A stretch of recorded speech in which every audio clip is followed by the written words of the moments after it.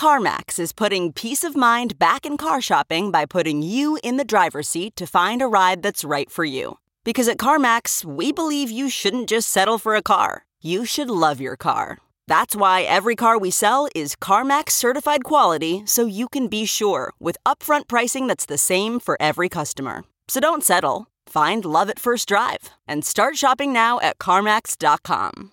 CarMax, the way car buying should be. Okay, picture this. It's Friday afternoon when a thought hits you. I can spend another weekend doing the same old whatever, or I can hop into my all-new Hyundai Santa Fe and hit the road. With available H-Track all-wheel drive and 3-row seating, my whole family can head deep into the wild. Conquer the weekend in the all-new Hyundai Santa Fe. Visit HyundaiUSA.com or call 562-314-4603 for more details. Hyundai, there's joy in every journey.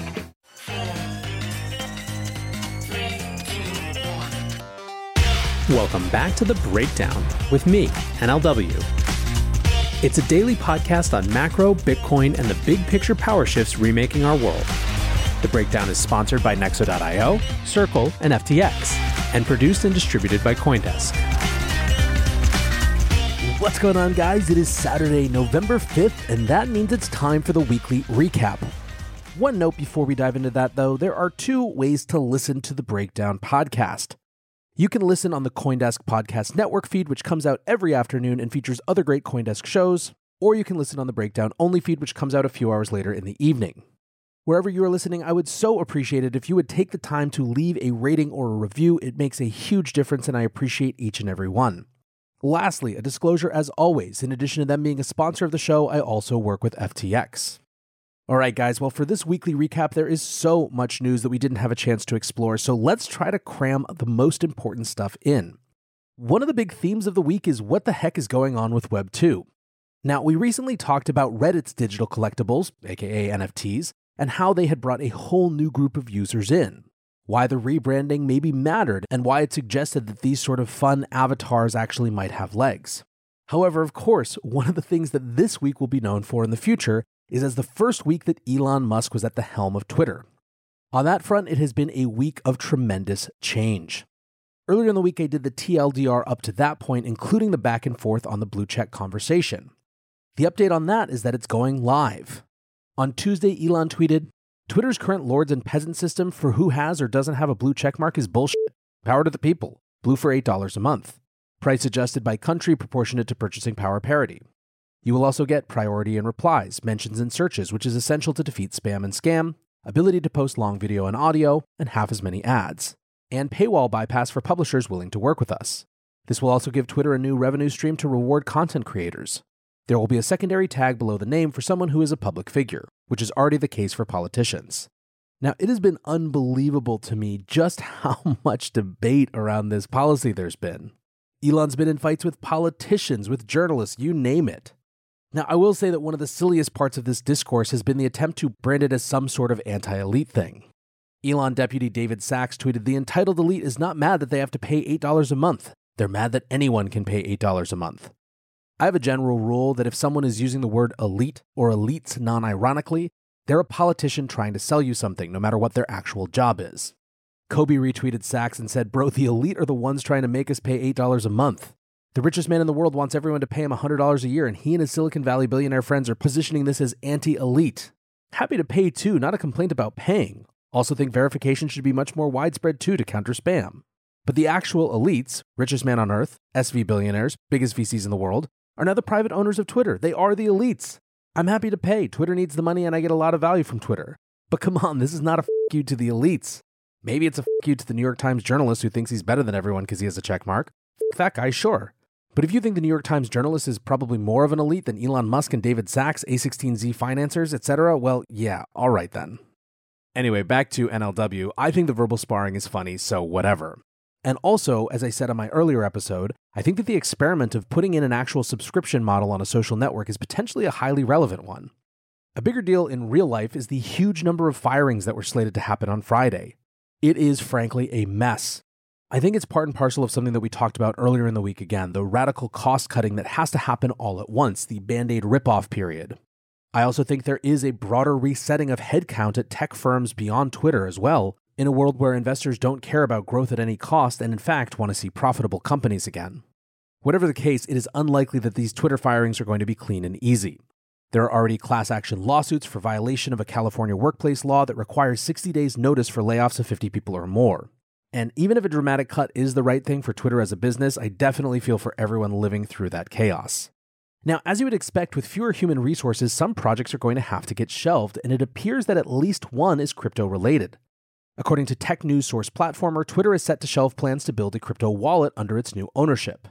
One of the big losers of that news is Doge, which is down 10% since the news broke, although that could also just simply be a retracement given that it had doubled in price following the Elon takeover news.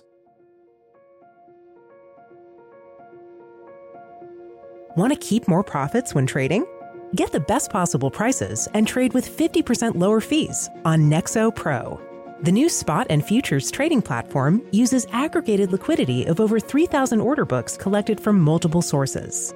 Utilizing the complete Nexo suite allows you to earn interest and borrow funds as you wait for the next trade setup. Visit pro.nexo.io. That's pro.nexo.io and sign up today. This episode is brought to you by Circle, the sole issuer of USDC and a leader in crypto that's held to a higher standard. USDC is a fast, safe, and efficient way to send money around the globe. USDC is always redeemable one-to-one for US dollars and has over $45 billion in circulation as of October 13th, 2022. Plus, Circle posts weekly reserve reports and monthly attestations of reserve capital, letting users know that USDC is safe, transparent, and compliant with regulations. Just go to circle.com/transparency to see why USDC is a trusted stablecoin. The Breakdown is sponsored by FTX US. FTX US is the safe, regulated way to buy and sell Bitcoin and other digital assets, with up to 85% lower fees than competitors. There are no fixed minimum fees, no ACH transaction fees, and no withdrawal fees. One of the largest exchanges in the US, FTX US is also the only leading exchange that supports both Ethereum and Solana NFTs. When you trade NFTs on FTX, you pay no gas fees. Download the FTX app today and use referral code BREAKDOWN to support the show.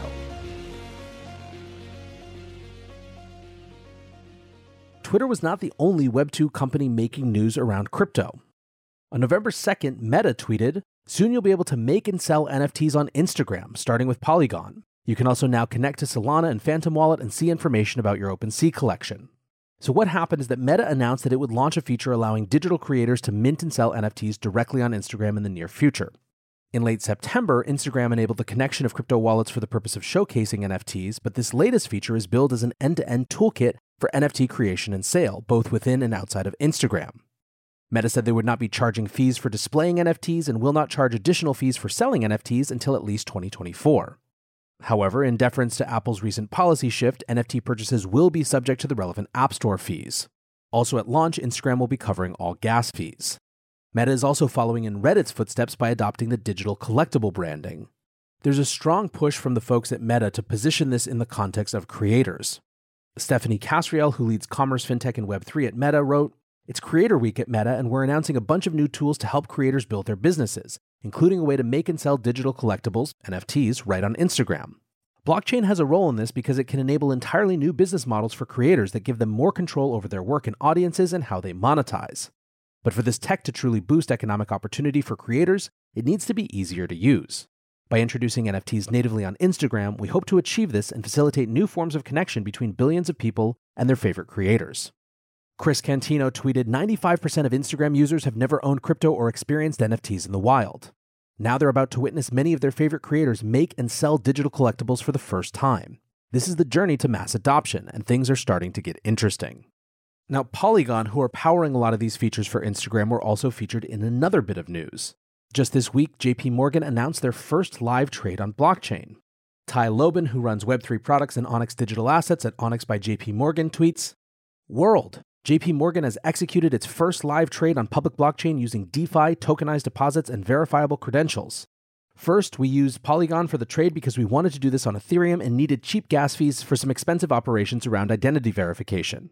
Future phases of Guardian will explore other blockchains too, given the MAS goal for open and interoperable networks. Second, we used Aave so that we could leverage their permission pools concept. We deployed a modified version of Aave Arc so that we could set certain parameters such as interest rates and foreign exchange rates.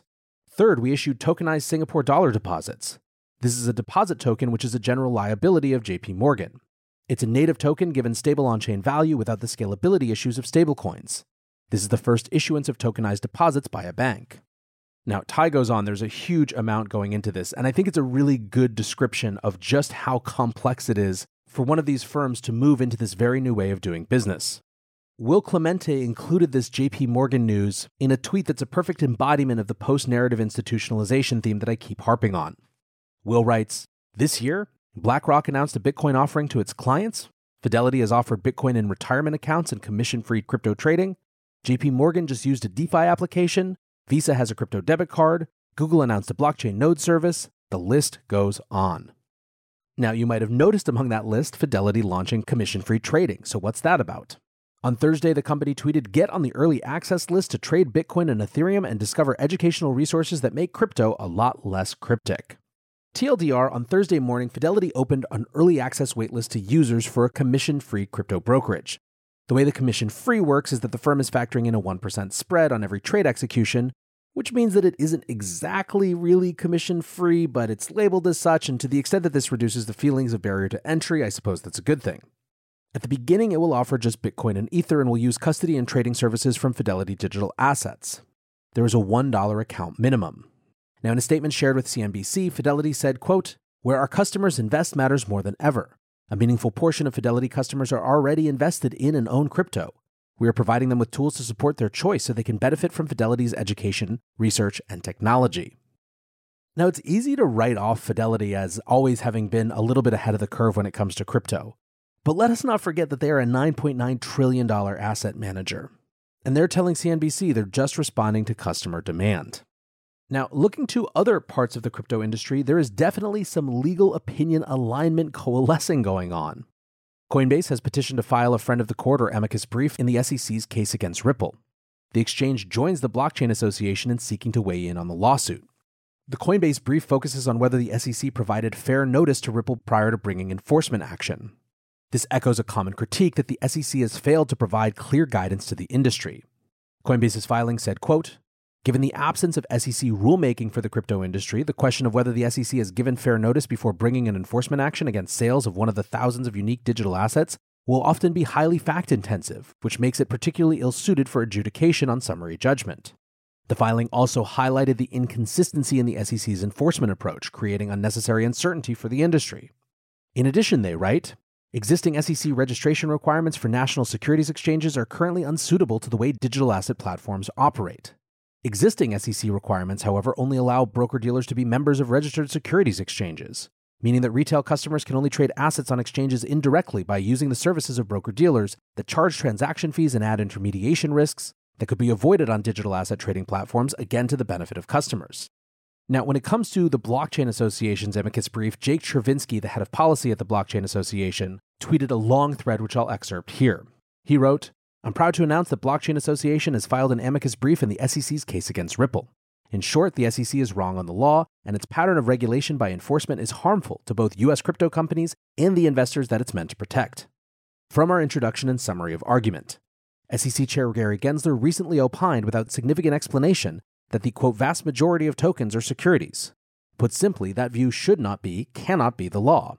For years, the SEC has refused to provide guidance on the definition of an investment contract. Instead, the SEC pretends the law is clear, and then pronounces its views for the first time in actions like this one. That's regulation by enforcement. Yet again, the SEC has expressed its views on crypto to a federal court in a motion for summary judgment, rather than to the American people in guidance or rulemaking. The SEC's views are wrong as a matter of law and policy. Now, the big thing that Jake and the Blockchain Association get into here is that the SEC fails to distinguish between primary sales, i.e. the first time a token is sold, versus downstream transactions, the permissionless transactions that happen without any knowledge or control by whoever started the project in the first place. Going back to Jake's thread, as a result, the SEC doesn't even seem to bother analyzing whether secondary sales of XRP qualify as securities transactions, despite alleging violations through the present day. Instead, the SEC apparently takes a position once a security, always a security, no matter what. The distinction between primary and secondary sales is critical.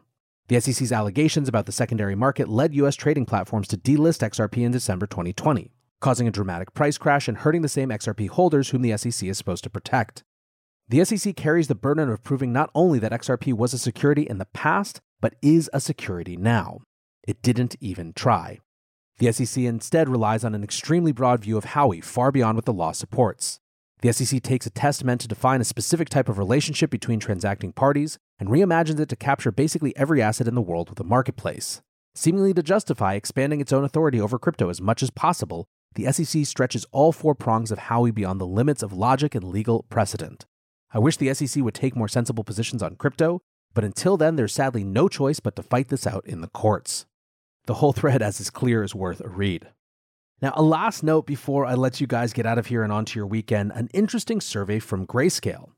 Fears over inflation and the struggling economy have caused growing interest in crypto for a quarter of respondents to Grayscale's recent poll of American voters. Among young and diverse voters, economic concerns were an even stronger driver of interest in crypto. Nearly 40% of voters under the age of 45 reported being more interested in crypto due to the current economic climate, compared to only 15% over the age of 45. Around a third of Black and Latino voters said they were interested in crypto due to the economy, while only 21% of white voters answered in the same way. Over half of the voters who did not already own crypto said they were waiting for the economy to improve before investing. Roughly a third of Black, Latino, and younger voters already owned crypto assets. Part of the objective of this survey was to find out how people felt heading into U.S. midterm elections, which are being held next week. And as a quick aside now, and I'll probably mention it again, instead of Veterans Day off, which is at the end of next week, CoinDesk takes off Election Day, so there will be no show on Tuesday. Anyways, 37% of respondents said they would factor in a candidate's stance on crypto before casting their vote. While the importance of crypto policy among voters is still yet to be determined, Grayscale's polling at least indicates that the overwhelming majority of voters want more crypto-savvy politicians. And they want those politicians to get moving on establishing a clear regulatory framework for crypto. Over 80% of Democrats surveyed and 77% of Republicans want clearer regulation, both for the industry and for investors. 3/4 of voters said they don't understand current regulations, and 57% said they'd be more interested in investing in cryptocurrencies if regulations were clearer. What's more, over 80% of both Republicans and Democrats agree they wanted the government to take a consumer-first approach to regulation, i.e., allowing individual investors to make their own decisions about if and how to invest in the crypto markets. I don't think crypto is going to be a huge point of contention in this particular election. I do think this election is going to have significant implications for crypto. And I think what's clear is that if you take a longer-term horizon, this is an issue that is growing in importance for a growing number of voters across both sides of the aisle. It is one that is, simply put, not ignorable any longer. For now, I want to say thanks again to my sponsors, Nexo.io, Circle, and FTX, and thanks to you guys for listening. Until tomorrow, be safe and take care of each other. Peace. You can probably treat yourself to an ad-free upgrade, or at least grab an extra latte after getting a Chime checking account with features like fee-free overdraft up to $200 with SpotMe. No minimum balance requirements and no monthly fees. Open your account in minutes at chime.com/goals24. That's chime.com/goals24. Chime feels like progress. Banking services and debit card provided by the Bancorp Bank N.A. or Stride Bank N.A. members FDIC. SpotMe eligibility requirements and overdraft limits apply.